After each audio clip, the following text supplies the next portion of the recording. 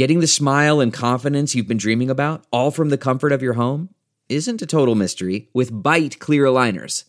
Just don't be surprised if all your friends start asking, "What's your secret?" Begin by ordering your at-home impression kit today for only $14.95. Byte clear aligners are doctor-directed and delivered to your door. Treatment costs thousands less than braces, plus they offer flexible financing, accept eligible insurance, and you can pay with your HSA FSA. Get 80% off your impression kit when you use code WONDERY at Byte.com. That's BYTE.com. Start your confidence journey today with Byte.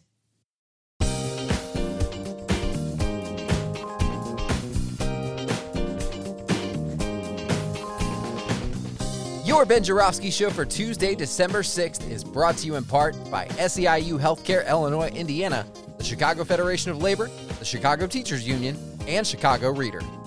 ChicagoReader.com for all the things there is to know in the city of Chicago, where to go, what to do, what to eat, what to drink, and every now and again, if you're looking, what kind of pots you can find at the dispensaries. So much more, including columns from our very own Ben Joravsky. That's Chicago Reader, ChicagoReader.com.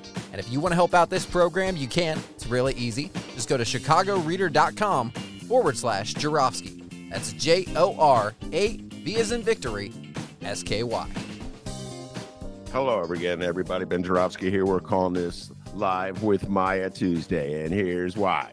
Because it's Tuesday, and tonight, my partner in crime, Maya Dukmasova, and I will be doing a First Tuesdays, probably our last First Tuesdays for several months. I'm feeling very weepy and nostalgic and melancholy about it. Old Lang Syne and all that. As we've said many times, Maya is very close to giving birth, and I got a feeling, Maya, that you'll be taking at least 2 months off after your baby is born. So this will be our last First Tuesdays. How you feeling, by the way? I haven't even asked you that. We talk all business whenever we see. How you feeling as you head into motherhood? Well, I've been awake since 3 a.m. today. My sleep is not great, so today I'm not feeling my most sharp, but I'm getting through it. But you will rebound for tonight's show at First That's Tuesday. for sure. Yeah, I've got a night programmed in. She's going to drink a lot of coffee or something. I don't know what she's going to do, yoga or something to get fired up. Just remind everybody what they can see if they show up at the Promontory in Hyde Park tonight. Maya at 6:30. Tell them about our show, our guests, etc. Go ahead. So we have quite a great show planned for folks tonight at the Promontory. The start time is going to be 6:30. And the Promontory is located, in case you didn't know, it is in Hyde Park. It's located at 5311 South Lake Park Avenue. If you don't already have a ticket, you can get one at the door, or you can go to the First Tuesdays with Maya and Ben Facebook page or Instagram page and grab a ticket before you head out. We have a fantastic show to close out the year. We've got some clips from the new documentary Punch 9 for Harold Washington. So if you haven't seen it already, this will be a little taste, a little preview of the film. We've got director Joe Winston, who's going to be joining us to present the clips and tell us a little bit about where people can hopefully catch the movie in the next few months. And then we're going to have what promises to be a really exciting discussion with two Chicago alderwomen. Leslie Harrison from the 5th Ward will be in her ward tonight. She has announced that she's not running for re-election in the spring. And then we've got 33rd Ward Alderwoman Rosanna Rodriguez, who is running for re-election she's got her first re-election campaign coming up this spring. This winter and spring. So yeah, we'll be talking to them all about the film, but also about the kind of progressive history of the city council and kind of what is its potential future. There's so many seats that are opening up in the February election. A lot of progressive candidates running, a lot of really hotly contested races already. You can see from the objections being filed through yesterday. And we're going to get their take on what kind of council we could see come next spring, and how that might jive with, the current mayor still being the mayor or a new mayor coming in. Yeah, I one thing that's on my mind that I'll probably ask Leslie Heston for her thoughts on is and Rosanna Rodriguez, I'll bring this in too. The legacy left over from some of the characters in Council Wars, 1983, 8045 is a very, very long time ago. It seems like ancient history. And yet, in many ways, we're still feeling the ramifications of the council uprising against Mayor Harold Washington. It was the only significant move by the city council to challenge a mayor in the entire history of Chicago, definitely in the post-World War II era. And it was done strictly around race. It was a rebellion of white aldermen against Harold Washington, the first black man to be elected mayor of the city of Chicago. And one of the leaders of that insurrection against Harold Washington, I use that word insurrection, thinking of the ties it has to MAGA and January 6th, was Ed Burke, who just recently he didn't make an announcement. He slipped away in the night. He did not file for re-election. Long-time alderman from the 14th ward in the southwest side of Chicago, powerhouse, and teamed up with Eddie Verdoliak. Love to get Leslie Hairston's views on Ed Burke's role in the city council. Another alderman in that insurrection is very much a character in the movie Punch 9. He's interviewed. He's very gleeful about the role he played, and that is Richard Mell. And Richard Mell is the head of the organization that Rosanna Rodriguez toppled when she defeated Richard Mell's daughter. Follow me on this, Chicagoans. I know the real Chicagoans who follow politics know exactly what I'm talking about, Maya. And Mell's factions are gearing up to go after Rosanna again. So it will be really interesting to get Rosanna's thoughts because Joe has told me that, Joe Winston, that he'll play a clip of Mell, sort of featuring Mell and the role Mell played in the aftermath of Harold's death when the city council met too. So, folks, if you haven't seen the film, this was one of the most astonishing part of the film is just the comfort and ease with which Richard Mell reflects on waging basically a multi-year kind of racist insurrection against the mayor. His reflections about that time were just astonishing in their kind of like, I mean, he really was talking about it like it was no big deal, and it was just, all part of the process, and kind of narrating it as if it wasn't a history he was actively participating in. So I'll be really curious to see which exact clips Joe will pick, but that is sure to be part of the mix. All right, so Mike, get some rest. I want you fired up for that show. Your brain cells really working sharp. Some great questions, great conversation. As I said, it will be our last First Tuesday for several months. So let's go out with a bang. How about that, Maya? Yeah, I can't wait. Looking forward to it tonight. All right, 6:30 at the Promontory. Get some rest. See you then. All right. All right. Bye. All right. That's a great Maya Dukmasova. Now, without further ado, I'm going to bring on today's guest, Chris Scott from Democracy for America. Welcome to the Ben Joravsky Show, Chris Scott. Thanks so much for having me, Ben. Yes. So I know you're way too young to remember the days of Harold Washington. But you told me, Chris and I had a nice chat before you went on the air, that he's raised in Detroit. Okay, so he's essentially a Detroit person. But your mother, did you tell me your mother is from Chicago?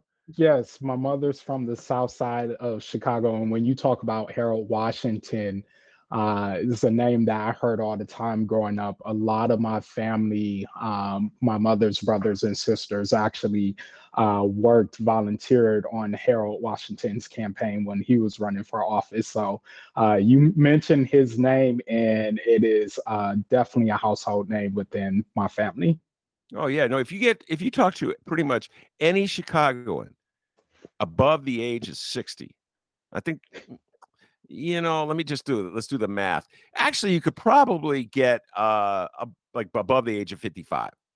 Mm-hmm. And Harold Washington just resonates, and it's Chris. It's hard to explain why someone from 1983 would have such resonance, but if you know the history of race and politics in Chicago, and you know how many obstacles Harold Washington had to clear to get where he got, and how much blowback he faced from the powers that be in the city of Chicago, it's just a parable, that just will last, I think, long after my generation and your mom's generation has passed. It will be a story. They'll try to bury the story, Chris Scott, like they do in Chicago.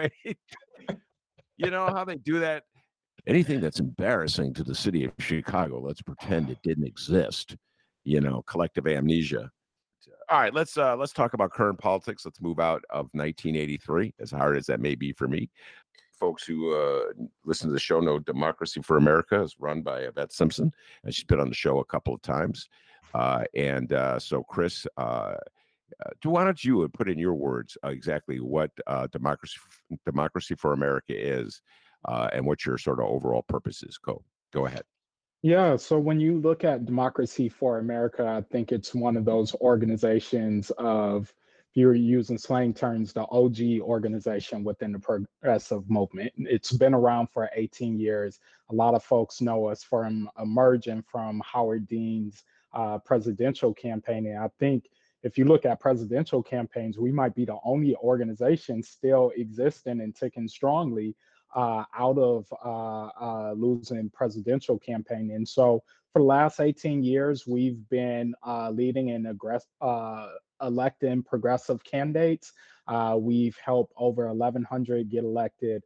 We've raised over $70 million to invest in candidates in that time. And so we do the work, and we have a philosophy that you got to invest in the grassroots if you want to be successful, particularly in democratic politics. Yeah. And so in that regards, I think the issue on everybody's mind right now in terms of the future of progressive politics, the future of Democratic Party, the future of the Senate, et cetera, is what's going on in Georgia today. And, go ahead.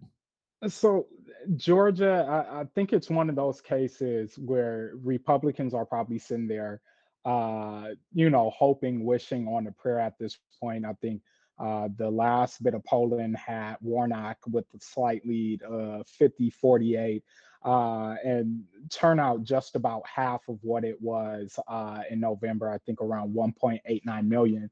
But when we're looking at this race, it's really a pivotal race if Democrats get to 51 in the Senate. You're talking about what type of judges can you appoint? What committees are you looking in? And I think it's especially crucial because you think about all the gridlock from the last year with Manchin and Sinema. You get 51, you're not as worried about that. And it puts Democrats in a much better position, especially with the House being divided of, hey, if we could get a couple of Republicans to flip on certain policies in the House, you can definitely get a lot more now passed in the Senate with that 51-49 majority. All right, we'll get into the strategic in the weeds details of what it means to have 51 Democratic senators as opposed to 50, and Vice President Harris breaking the tie. I need to ask you something else, and this has been on my mind for a long time. This is a question that a lot of my guests get. So I'm not from Georgia. I believe the only time I've ever been in Georgia is on a layover. The plane landed in Atlanta for some reason. I don't even know why, and then went somewhere else. So I know really nothing about the state of Georgia. So I don't mean to insult people in Georgia with what I'm about to say, but I don't know how I can avoid insulting. Herschel Walker? Really? That's who you come up with, Republicans? I mean, Chris Scott, I've been watching Herschel Walker's performance for the last 6 months, and I'm not quite sure if it's a parody or not.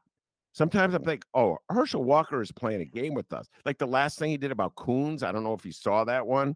And it's like every day he's like, what can I do to top the idiocy that I did yesterday? I know what. I'll go here. And he's still going to get 49%, 48% at least.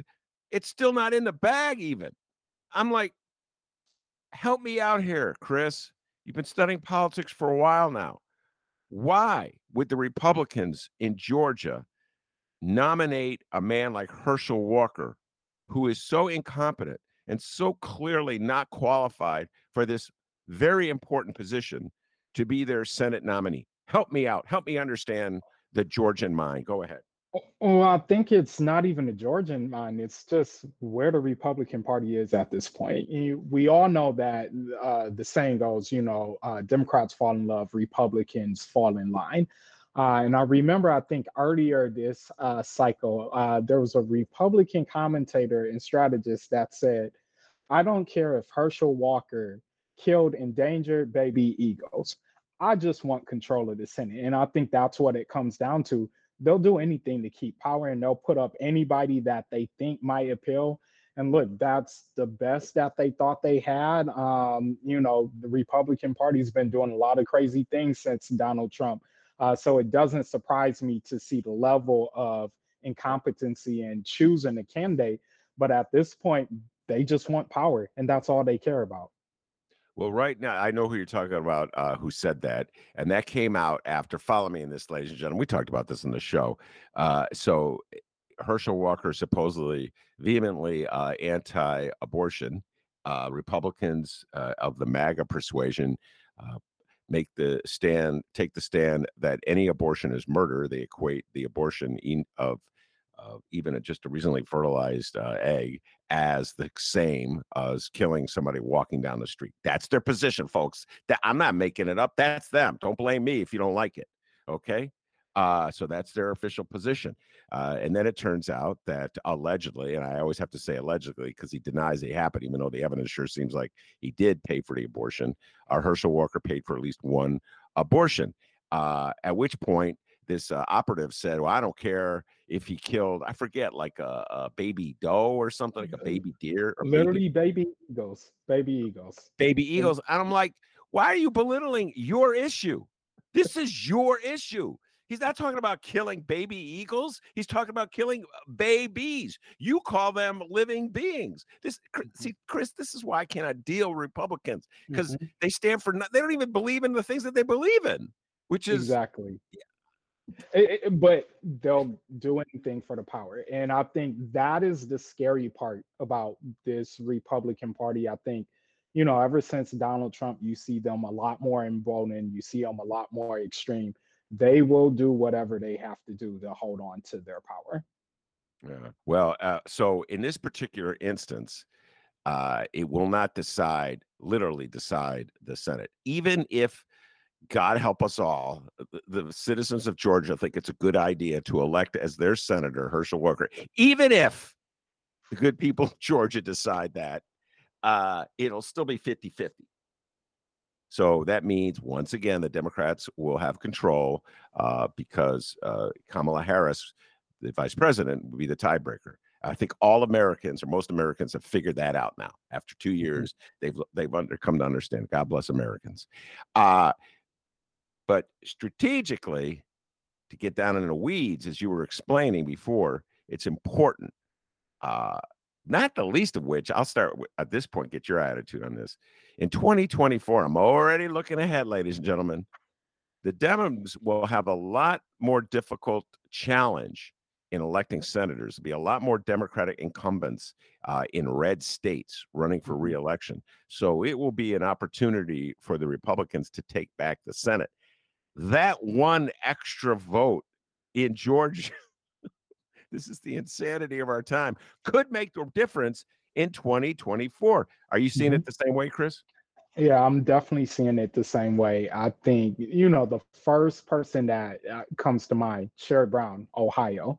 Obviously, Ohio is not the Ohio that we knew that sent Barack Obama to the White House 2 times in a row. It's fallen a lot more off. It's a Republican supermajority in the state legislature. And so you're talking about seats, even though you got Democrats that have performed strongly in red states that are just trending more and more away. And so when you're looking at 2024 and that difficult map, and I know we're going to get into this later, but I think it comes down to, are Democrats, one, Are they able to get some things passed in Congress, or at least show that they're fighting on those things?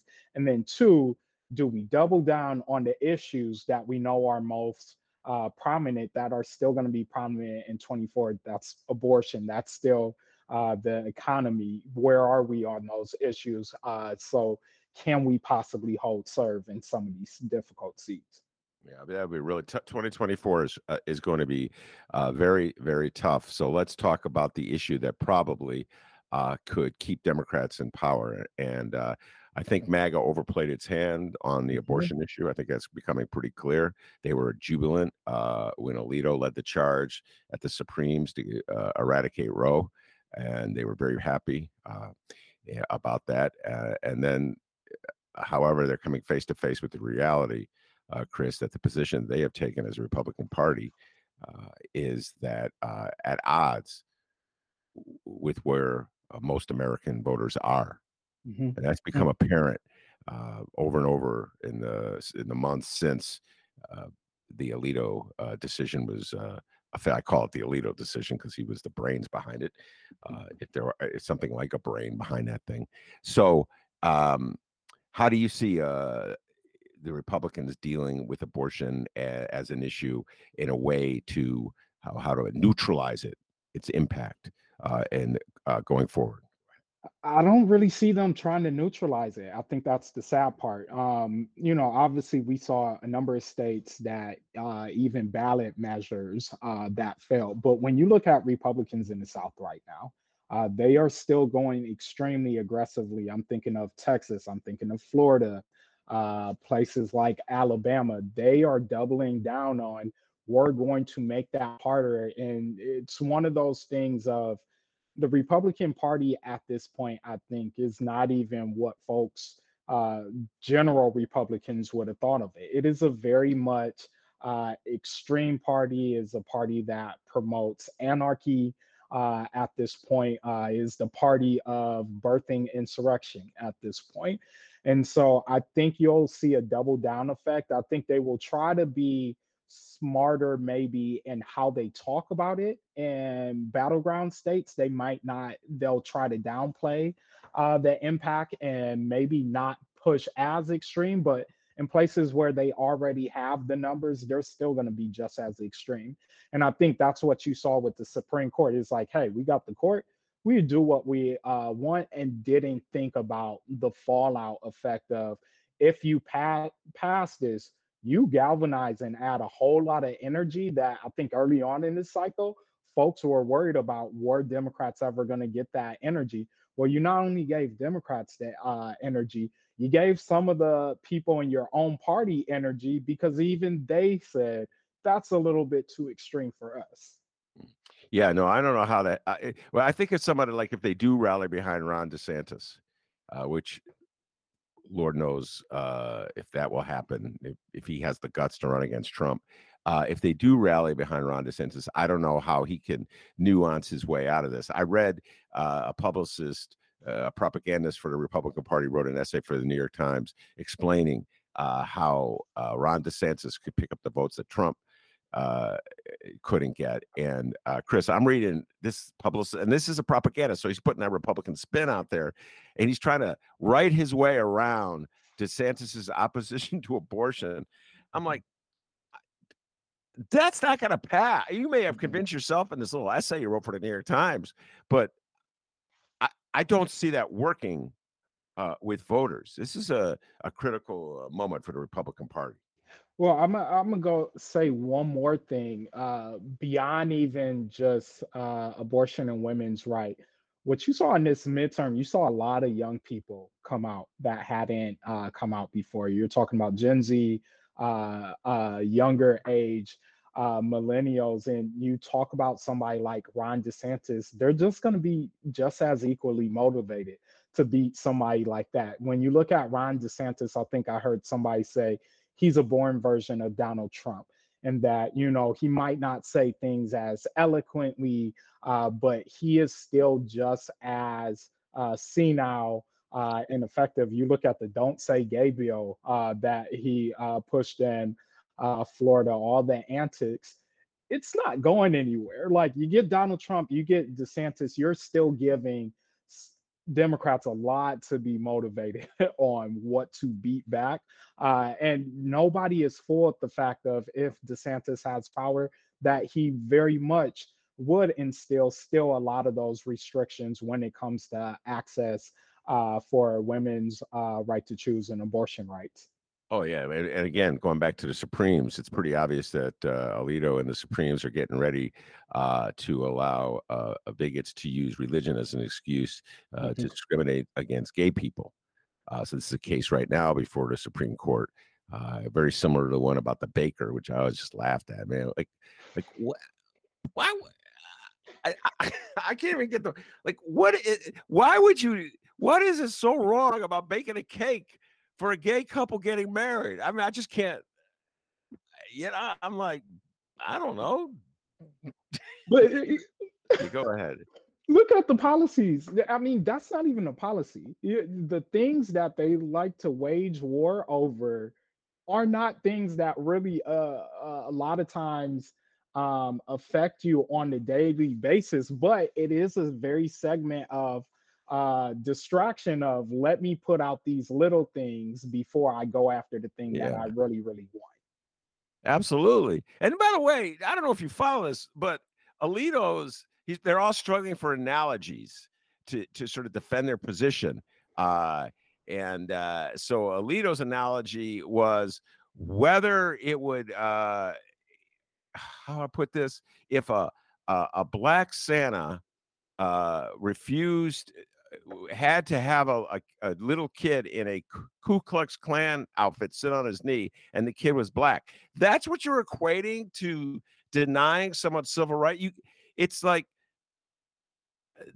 this. They just like stretch the ridiculousness and the absurdity with these false equivalencies, and which make them look really foolish and undercut their argument. All because what? They just want to justify bigotry by giving it like a religious justification. Do you follow what I'm saying, Chris? Like that explains it. Like, oh, well, I have my religious belief, which is I could be intolerant toward you and discriminate against you. Well, again, let's just look at who's their Senate nominee in Georgia. Talking about werewolves and vampires, we're talking about mythological creatures, and things that shouldn't even be a conversation in politics when we're talking about everything at stake in this country. But again, it's the candidates they pick, it's the philosophies that they have, and we know for a fact they've always twisted religion to try to use it within their favor. All right, let's move on to the strategy that they employed in this midterms, particularly in the state of Illinois. I told you this, but they did it all over the country, law and order. Just to let everybody know, at one point in his career, Chris was a strategist working with Kim Foxx, Cook County State's Attorney Kim Foxx, when she ran for re-election in 2020, I want to say, right? 2020? Correct. Time flies, Chris. Man, they try to use law and order against Kim Foxx. So Chris Scott knows a thing or two about dealing with political Democrats running for election against the law and order campaign. How effective, in your humble opinion, was the law and order theme that the Republicans pushed in this 2022 cycle? And what can Democrats do to effectively deal with it in the future? Go ahead. So I think what we saw in 2022, I think in some places it was effective, in other places it was non-existent. I think where you saw it be a little bit more effective is when the Democrats took a longer time to actually rebuttal and push back against it. And that has always been the problem when it comes to this law and order issue. You go back to 2020, when really I think you started seeing a huge rise in Republicans push it because of what was happening. We were talking about defunding the police. It was a huge progressive, label that you slapped on every single Democrat, and Democrats didn't know how to talk about it at all. You almost saw places where they froze up. But I think particularly what we saw this cycle is really their playbook going forward in the darkening of images, making more grainy images, especially against candidates of color, using the few times you might have had a more aggressive incident in an otherwise peaceful protest. These are the things of propaganda that they're pushing up to run, down from mayoral races all the way up to the US Senate races. And so the only way I think it hurts a Democrat is when we don't have anything to counter. We allow it to marinate and it sit there for a while. But if we just talk about being on brand on the message, being smarter on crime, you don't have to be overly tough on crime. You could be smarter on crime. People putting more police in communities, when you look at public polling, that's not what makes people feel safer. But the more that you have police accountability, civilian voice, that makes people feel safer. So as long as Democrats don't let themselves get painted, I think they're fine. But Republicans aren't running the rank for this. We're going to see a lot more of this going forward. We're also going to see it by Democrats here in Illinois. In Chicago, Mayor Lori Lightfoot running for re-election. I think I may have mentioned this to you. If anybody comes at her from the left, she accuses them of being for defund the police. When Arne Duncan was talking about running for mayor of city of Chicago, he ultimately decided not to. Arne Duncan, former Secretary of Education under Barack Obama, former head of Chicago Public Schools under Mayor Daley, when he briefly gave thought to running for mayor, has some very progressive attitudes and ideas about policing. And Lori Lightfoot immediately said, "Oh, he's a defund the policer," which I'm like, at the same time she was saying this, Darren Bailey's political campaign running for governor was using pictures of Lori Lightfoot in their campaign against J.B. Pritzker, and they darkened her skin color in the pictures to scare white people. I'm like, I can't even get this. Sometimes politics is so illogical, so inconsistent, so hypocritical, Chris, that it's hard for me to even get a sentence out. You know what I'm saying? The same woman who's running against defund the police is having her skin darkened by Republicans.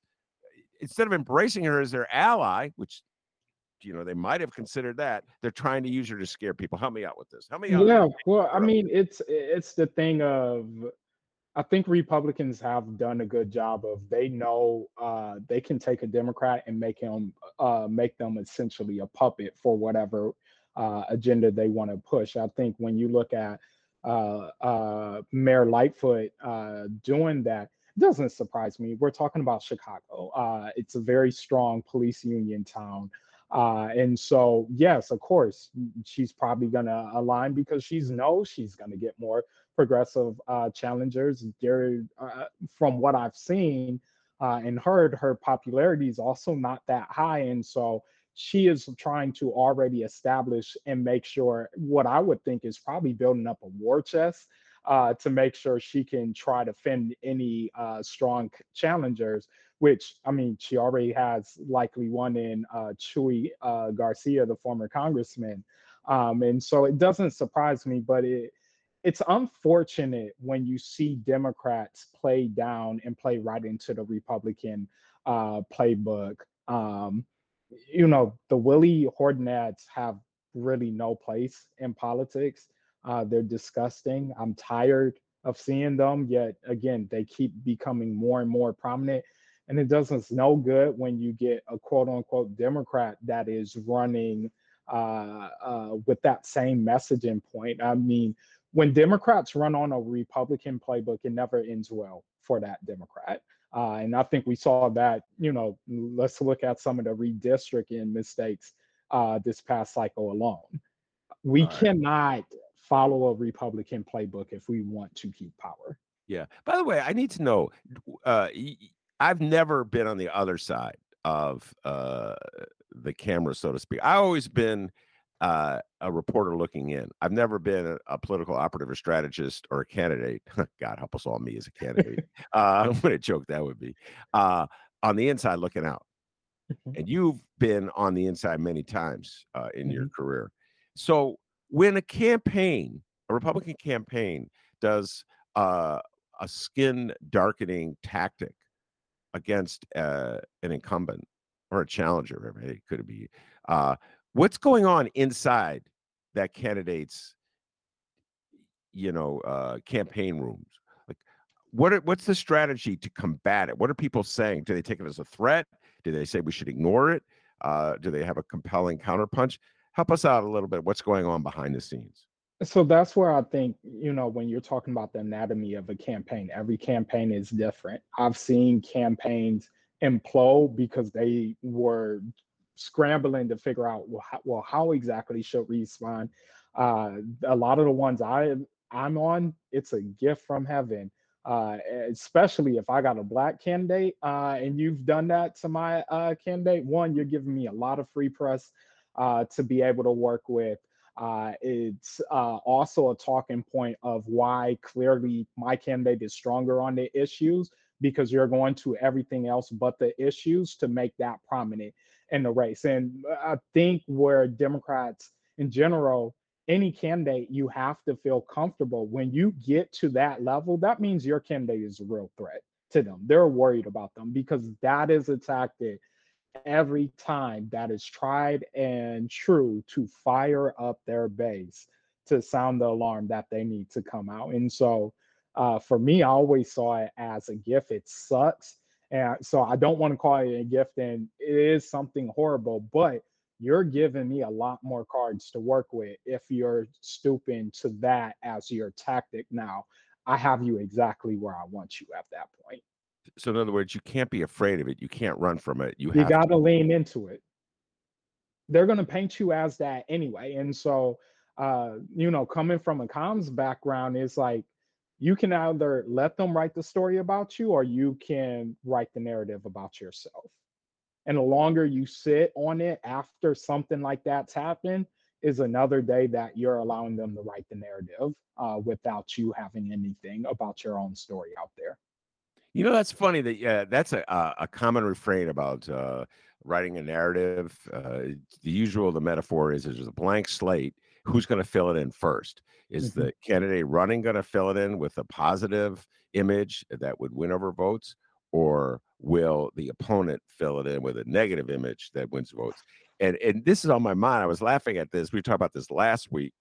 Darren Bailey, who was the Republican MAGA man candidate for governor against J.B. Pritzker, got clobbered in this last go around. In a post-election interview, blamed it on his loss on Pritzker's ability to paint the picture of him. And I had to laugh at that, because that's who you are. You get what I'm. You were a MAGA man running in a state that doesn't like Donald Trump. I mean, he didn't paint a false picture of you. He didn't, metaphorically speaking, quote unquote, like darken your skin or change your skin color. You are who he said you were. And you ran away from each. You knew it was a liability, so you try to dilute what you were to make yourself more acceptable to other people. So I don't know how real that is. You know what I'm saying? Like, I know I hear it all the time. People saying, like, don't let the other side paint a picture of you. But to get the nomination, Darren Bailey had to be MAGA man. That's who he was. So do you follow what I'm saying? It's like, ultimately, he painted his own picture. Exactly. And then you're mad at, somebody leaning in to what you already sculpted and put it out there.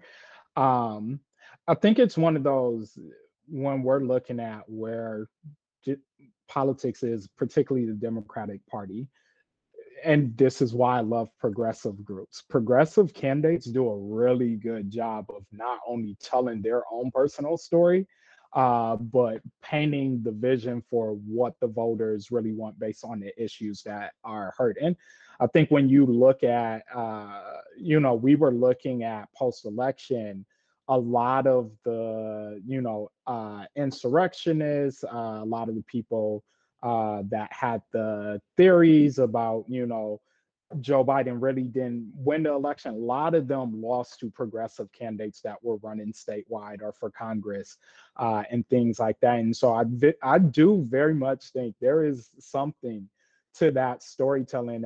It's the whole reason why we say, watch out for the third quarter surprise, because so many people get hit with that thing at the end of the election, and either you know how to respond to it, or you're sitting there on a response for weeks, and then that is literally defines you for the rest of the election. Nobody remembers how you ran the race the entire time until you get to that third and fourth quarter of the race. So, you mentioned progressive politics within the Democratic Party, and so we're thinking ahead to 2024. How do you see that dynamic playing out? Sort of like the more centrist part of the party versus the more progressive part of the party. I know many centrists, who I'm not going to name them right now, who are they're filled with utter contempt and disdain for my beloved lefties. Sometimes I think they dislike lefties more than they dislike Republicans, and I definitely think that's the case with the Rahm Emanuel crowd here in Chicago. So how do you see, what's the future as you see, these next two, you think about what's coming down the road for the Democratic Party. We talk about the difficulties and the challenges Republicans are facing. What about the Democrats trying to hold this coalition together of lefties and centrists? What's your thoughts? I mean, I think the future is progressive. The Democratic Party has always tried to see itself as this big tent party where everybody can exist. And yeah, there is, we can't deny that there is real tension at times between the moderate wing of the party and the more left wing. But just look at where we've been trending since 2018, when you got the Ayanna Presleys, when you had the AOCs get elected. Then you went to 2020 and you get the Jamal Bowmans and the Cori Bushes and the Mondaire Jones. This year, Maxwell Fultz, first Gen Zer Afro-Cuban elected. Greg Casard picks up a open seat in Texas. Jasmine Crockett, Delia Ramirez in your backyard here. And so the future is very much progressive. And I'll make this last point of the only reason why Democrats have the Senate right now is because of a more progressive candidate in the first place. When you look at even the nominees who they thought had a chance, progressive candidates. And so I think the Democratic Party is slowly starting to come around and realize, look, our base wants people that talk to the issues, that are going to lean into these issues. And so I do think you're going to start to see more of a shift, and moderates not running away from as many issues with the progressive wing in the party. I don't never necessarily expect them to push Medicare for all, but you're going to have to lean into more student debt relief and things like that if you actually want to win elections and keep your power. All right, play Monday morning quarterback with me on Ohio. Tim Ryan lost in Ohio, and Tim Ryan was a quintessential centrist Democrat. He even challenged at one point in his career Nancy Pelosi on the grounds that she was too liberal, which I have to laugh as a lefty.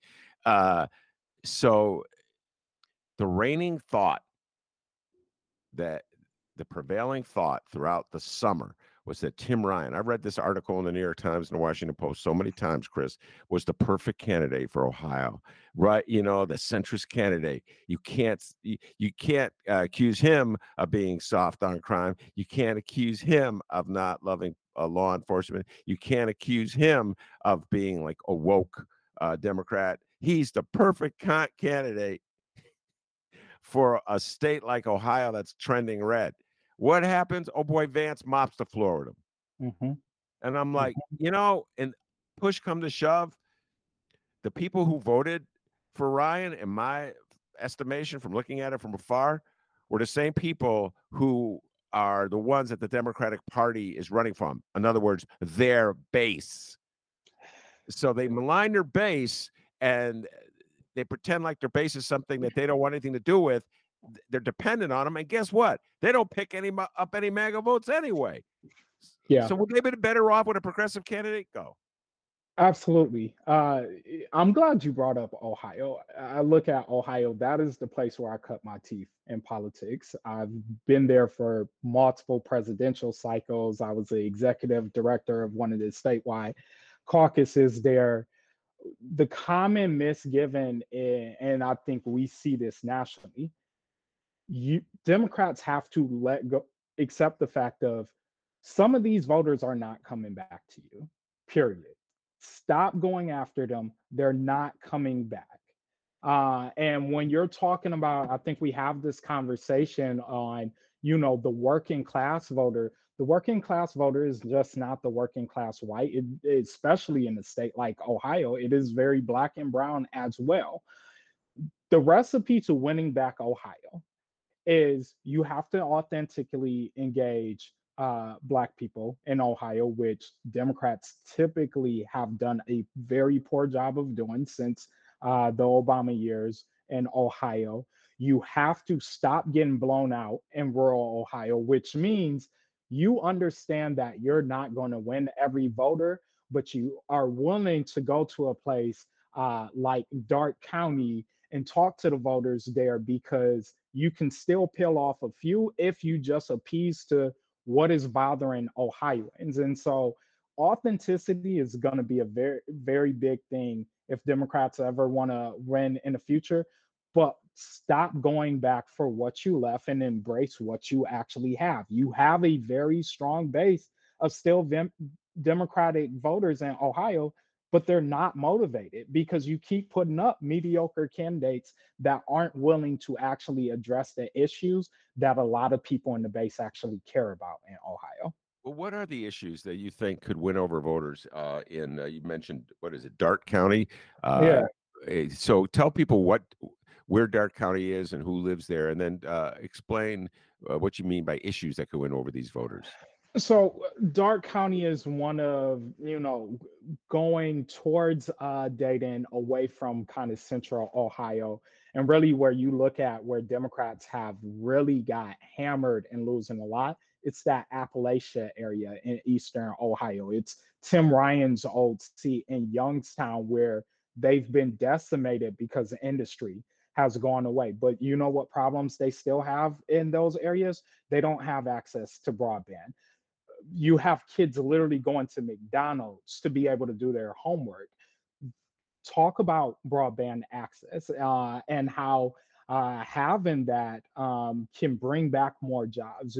You're talking about farmers still that are hurting. Talk about how you're going to make industries like the farm industry continue to boom. And then when you're talking about particularly Black and brown populations, it's still going to come down to that economy and creating job opportunity. It's going to come down to still, providing debt relief. Ohio has a whole lot of schools that those students, when they're motivated, they vote. Again, look at the Obama years. That was a big part. Those colleges turned out for them. Those colleges are not turning out in the same numbers. And so I think for Ohio, and I'm still this from now Congresswoman Amelia Sykes, who used to be the minority leader when I was ED for the Black Caucus. And she had this thing called the Ohio Promise Tour that she did statewide and had the Democratic Caucus do. And what it was is you have the opportunity to live the American dream, all the things that we put with the American dream right here in Ohio. And Democrats are the ones fighting for it. Even if that legislation is not getting passed, Democrats are the ones fighting for those issues. And so the last point I will make, and it goes back to the bigger national perspective, folks want to know that they have a fighter. They don't care if you always win because they know you're going to lose some of the fights. But are you even trying to fight for them in the first place? Yeah. Couple thoughts popped in my mind listening to you go on that riff. I'll put Obama to the side for a moment, and I'll come to Dave Chappelle. So Dave Chappelle did a bit, an opening monologue we talked a lot about on this show. Saturday Night Live a couple of weeks ago. And the part that got most of the attention was his opening, where he was talking about a relationship between Jewish people and Black people, Kanye, et cetera, and so forth. That's not what I'm going to talk about now. The part that I really thought was really insightful was where he was talking about Donald Trump as an honest liar. And he's talked, Dave Chappelle, about his neighbors. Dave Chappelle lives in Ohio. Maybe people don't know that, but he lives in Ohio. He did a comedy special that he shot in his backyard. Chris, maybe areas that you worked trying to get candidates elected from. So he has a sense of what people in that area what they respond to politically. And he said they responded to Donald Trump because in a very kind of contradictory way, Donald Trump spoke honestly when he said the system is rigged. And he said, I know it's rigged because it's rigged for people like me. And I've been the beneficiary all these years. And I'm not going to change it because I want it to be rigged for me. Voters took that as an honest assessment of how the system is rigged. And they voted for him, even if they were being the victims of the rigged system. He wasn't, well, at least he didn't promise that he was going to change the system. You know what I'm saying? And so it's kind of bizarre psychology that's at play here. But I think Dave Chappelle was speaking a lot of truth when he said that. So what's your thoughts about Dave Chappelle's theory about the honest liar in Donald Trump and how that appeals to Ohioans? I mean, I think that in general, people will sometimes sadly appreciate an honest liar. It's funny that you bring up Dave Chappelle because where he lives in the Yellow Springs area, it's in Greene County, which is right outside of the Dayton area. It's one of the counties next to where Dayton is. But that is a real pivotal county when it comes to not losing like 70-30 or even 65-35, trying to get it closer to 60-40 there. It's a place where the only historically Black colleges exist in there, but that is one of the quintessential areas that I think a lot of people that live in rural county or rural Ohio exist at of, again, are you authentically engaging them? Do you take the time to go talk to them? Are you honest about, or do they feel like you're being honest about what you have to offer? And the sad part about it is when you look at Ohio, they've had back-to-back majority leaders for the Republican parties getting involved in scandal by the FBI literally raiding the state. And somehow they still keep power. Why? Because they get out their message quicker and they still make it seem like, you know what? Even though this scandal happens, it's still Democrats' fault that you should be upset at. And it goes back to that pain in theory. But Democrats too often don't take the time to go visit the voter in Greene County. You want to go to Cleveland, you want to go to Akron, you want to go to Columbus. Yes, all those places are important, but you got to go to your green counties, your dark counties on the other side of Dayton. You still got to make your way to Appalachia, where Athens, Ohio is, and still talk to those voters. Those voters are just as important. You, by the way, can we give credit to Chris Scott here? We did not prep this at all. The Dave Chappelle, I told you things pop into my head, and I told you that. I said, look out. I hadn't even, it was when you were talking, I just started thinking of Dave Chappelle and his routine. But I threw out Chappelle. He knew the town Chappelle's from. I didn't know the town. He knew the county that town is in. I'm going to take it one step further. When the show is done, I'm going to do a deep dive and see how that county went, because you usually get county by county voting totals. I'm really curious how that county went in the Vance Ryan election. I think there's some. I think when I view it, I'm totally in the abstract here, but Dave Chappelle's comedy against trans people, I'm thinking that plays well in Greene County. I think it does. And so that's the card that Republicans play. When you hear caustic comics mock the Democrats, whether it's Dave Chappelle or Bill Maher, and those two are really kind of tied with their remarks about Democrats. They make fun of woke Democrats, and the issue that almost always they use is the trans community. You know, like, and it's like snicker humor, and people roll their eyes and laugh humor at the folks that they're mocking and making fun of. I don't like it. Yeah. But they would say, "Oh, you just woke, Ben. That's your problem. You're woke." And I feel that's a problem for Democrats in areas like Greene County. That's my general thoughts. Your thoughts on this? Well, I mean, I think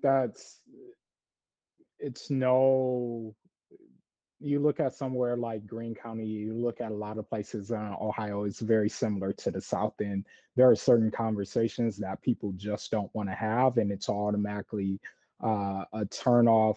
Obviously, you know, when we're talking about trans rights, we know it is a major problem in this country that continues to be on the rise when we're talking about violence against trans people. But, you know, to a lot of voters, and I'm not going to say every voter, but there are plenty of voters where, yeah, that is a thing that automatically, yep, you're exactly right. And this is why they can't have power. And, you know, again, it's sad to see how much the fear of the unknown or the fear of progress gets played up in politics. And I don't mean to make us go somber, but it is really sad. I think of even the abortion issue. We can't even have conversations sometimes about things. But the irony of the fact of, you know, you're okay with even in the most extreme cases, a woman got raped or, you know, molested and has to have a child, you still don't want to provide abortion in that. But you got Uvalde, you have Sandy Hook, you have Pulse nightclub. You didn't bat an eye when, you know, 4 or 5-year-olds are running gun drills in the classroom. They haven't even gotten the chance to write an essay on what I want to be when I grow up. And you're talking about you're pro-life. Everything that you're fighting of is a contradiction to that. And so I bring it back to when you play on people's fears, it is a very powerful tool. And I think the way that you still address playing on people's fear is you have to be unapologetic about still telling the truth. And it's going to cost you some voters, but also it will win you a lot of voters. You just having the integrity to lean into talking about the truth. Yeah, be honest about what be honest. You don't even have to be a liar. Just be honest. All right. So we'll close with Obama. Now, I've been thinking a lot about this. I'm all over the map with Obama. I'll save you my all over the mapism about Barack Obama. Every time his name's been on a ballot, Chris, I voted for him. At the same time, he is a centrist. But that said, he's a brilliant politician. Maybe the best of my lifetime. And I watch clips of him on the stump in Georgia making fun of Herschel Walker. I don't know if you saw that one, but it was very funny about the werewolves. And even now when I talk, I find myself being Obama. Like I just start, his cadence comes in and I start talking like Obama. I can't help myself because he's Obama. He's like the rock star. Yeah. He won Ohio, Chris. He won Ohio in 2008, and he came back and won it in 2012. Trump got Ohio over Biden with like close to 54% of the vote, I want to say. So what is it?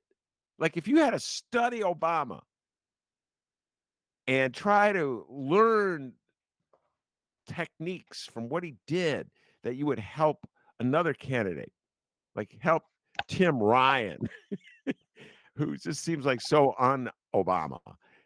What would it be? What is it about Obama that enabled him to win Ohio twice? Go ahead.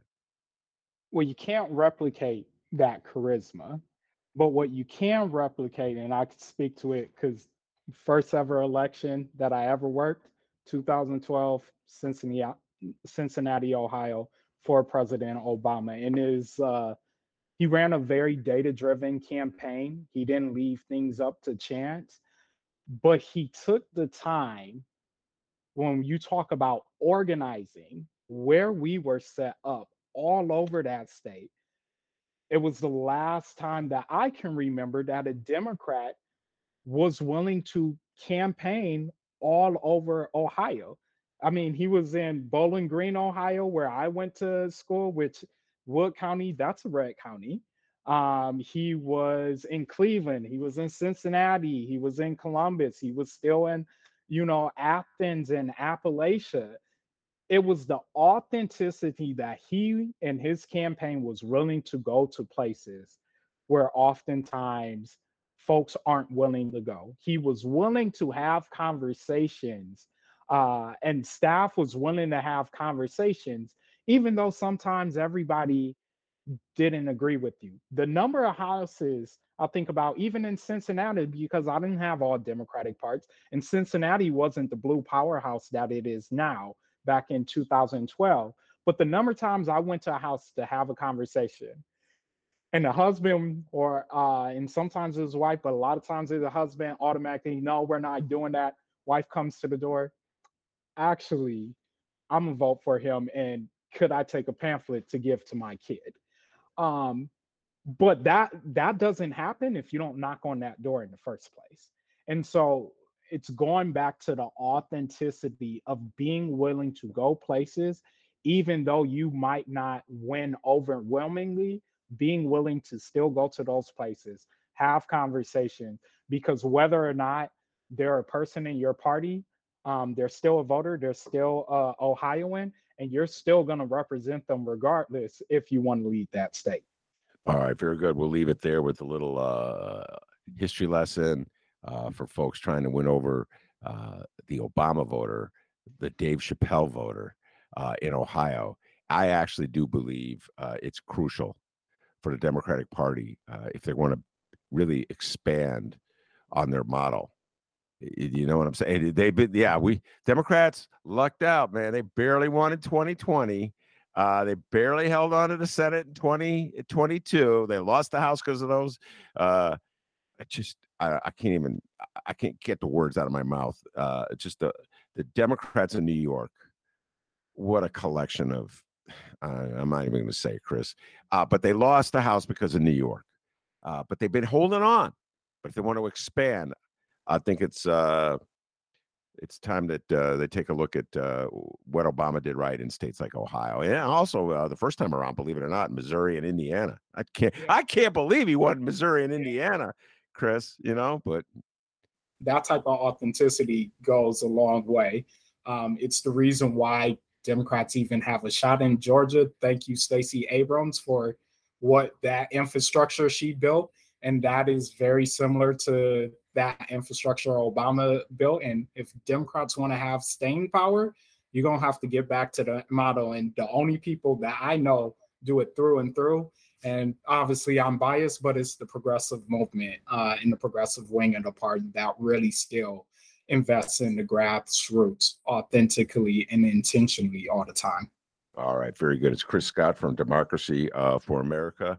Chris, thank you very much for taking the time. I'm going to bring you back on. You do know your stuff. You passed the audition when you knew the county, Dave Chappelle's county. And you put that idea. I'm going to write a story and I'll send it to you. I'll send you the link. How did that vote go? Were people in Dave Chappelle land lining up for the honest liars? Yeah, we'll see how they did. Thank you very much, Chris. I appreciate you taking the time. Thanks so much, Ben.